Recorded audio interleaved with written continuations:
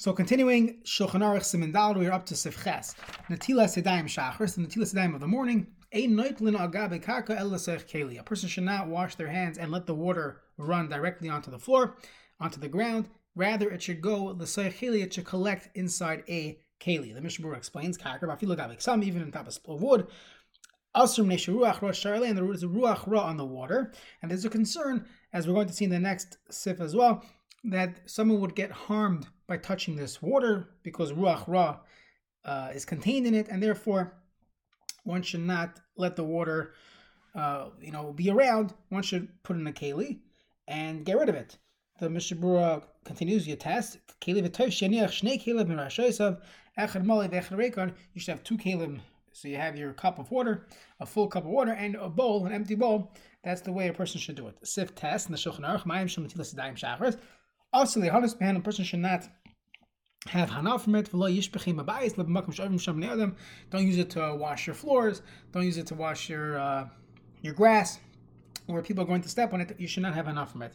The Mishnah Berurah says one should not have hana. Al kain lo yitneim lefnei behemta. One should not feed it to his animal, as with all halachas of hana. Let's say you have basar b'chalav, you have pet food or chametz, fish food. One should not give it to their animal. So therefore, one should let it spill into a drain, into a slanted area where it will collect into a drain, or in afar techuach, in dirt that will absorb the water, and the water will not be around anymore. Sif Yud in the Shulchan Aruch, noito keli shamayim biyad yaminoi, v'nois liyad smalo. You take the keli that's already filled with water, that's in your right hand, and you put it into your left hand. So you should wash your right hand first. Mishnah Berurah explains, you want to show precedence to the right, which is chesed, instead of the small, which is din. By the way, that's why many yidden, they wear clothing and they make sure that the right goes on top of the left. So you buy a Hasidish shirt or a shena coat, you'll see that the buttons are backwards. So the Litvish Ateret is that our button is on top of the left side of the shirt. So even if you're doing left over right, the button is still right. So maybe the din is over the ches is over din. These are different inyanim. Not everyone goes with this in their clothing, but as far as washing your hands, one should wash the right hand first. So yamin shechesed should be stronger than the left. Even a lefty would also wash his right hand first. Sif Yud Aleph. La yital mimish lo nato yadav shachar. The person should not take the water from someone who has not yet washed his hands. However, just simply to bring him water, that's fine, but he shouldn't allow him to wash your hands. The place can discuss. Let's say you have a fellow who's in a nursing home or the like, and he has a Jewish nurse who does not wash Netilas Yadayim. Let's say she's not Shomer Shabbos, doesn't keep mitzvahs, or even an achri. There's a question if this would apply. Some would say better that they should wash their hands. But again, if you don't have an option, this is only a din lechatchila. The Mishnah Berurah Sivkat Chavdas is Mishaloi v'Netila la'achila Rashalita Mishaloi not the other. However, when it comes to washing for hamaitzi, there is no we don't care.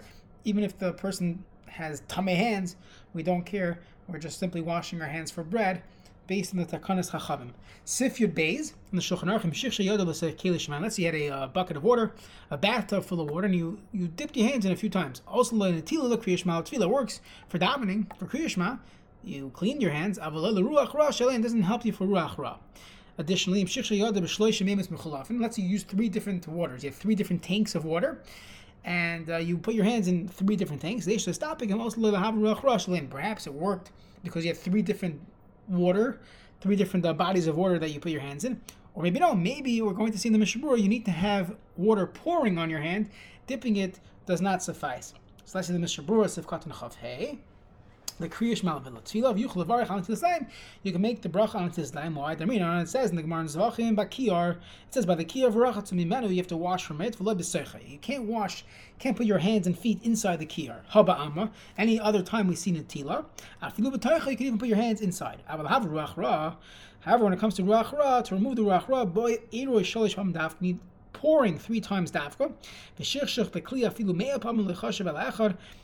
dipping your hands and moving your hands around in a keli, even if you do it 100 times, doesn't work. Shemiyah, because if you think about it, right away, nitmu hamayin v'havin k'may shoivchin. The water gets tummy right away, and we know you're not allowed to use water that was previously used for netilas yadayim. You can't use it again. So you're back to square one.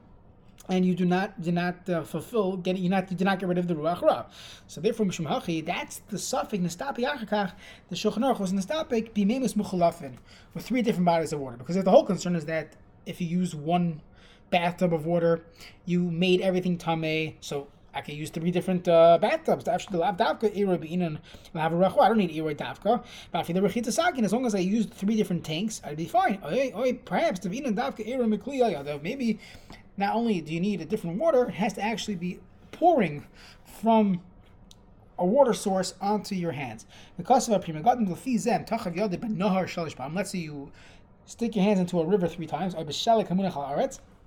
or snow that's resting on the ground, which halachically is considered a kosher mikvah.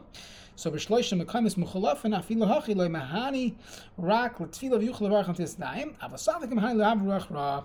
So he says, even if you're going to tell me I found great water which cannot become tameh, this is the first parak in mikvahs, you can't make a mikvah tameh by putting your hands in there. Otherwise, how could a mikvah be mitar people? So you're not going to make it tameh, and let's assume that doesn't that for ruach ra as well. You're not going to make the water problematic. But it doesn't help you because maybe du'ulai b'idin lazeh iroi mikli, you dafka need iroi pouring from a keli or pouring from a water source. Va'ar tizachayim, the Malbim says levush yisrat paskud v'nar v'chem b'shalig v'mikva mahani av haveruach ra va'afilu ein behenar ba'amsa. This is all found in the first parak of mikvahs. You can look it up there. The lumdus of this, that these mikvahs are kosher for putting your hands in, and therefore, let's say a person does not have water. You don't have a sink, you could actually dip your hands into snow. We'll learn later on in the Siman regarding leaving a cemetery or the like. Let's say there's no water available.